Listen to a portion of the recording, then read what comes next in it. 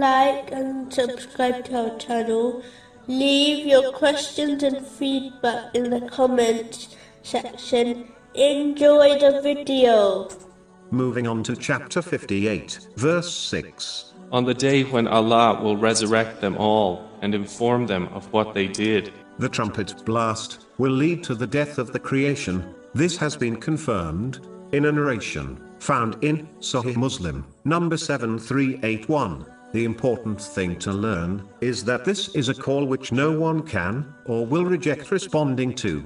It will lead to the resurrection and final judgment. Therefore, Muslims should respond to the call of Allah, the Exalted, through the Holy Prophet Muhammad, peace and blessings be upon him, through sincere obedience, by following his traditions, which involves fulfilling the commands of Allah, the Exalted, refraining from his prohibitions, and being patient with destiny. Chapter 8, verse 24. Respond to Allah and to the Messenger when he calls you to that which gives you life. Whoever responds to this call in this world will find the final call easy to endure and respond to, whereas the one who lives heedless to the call of Allah, the Exalted, in this world, will not find peace in it, and they will be forced to answer the call of the trumpet, which will be a great burden for them to endure and respond to. A person can only ignore the call of Allah, the Exalted, for so long as the final call will occur,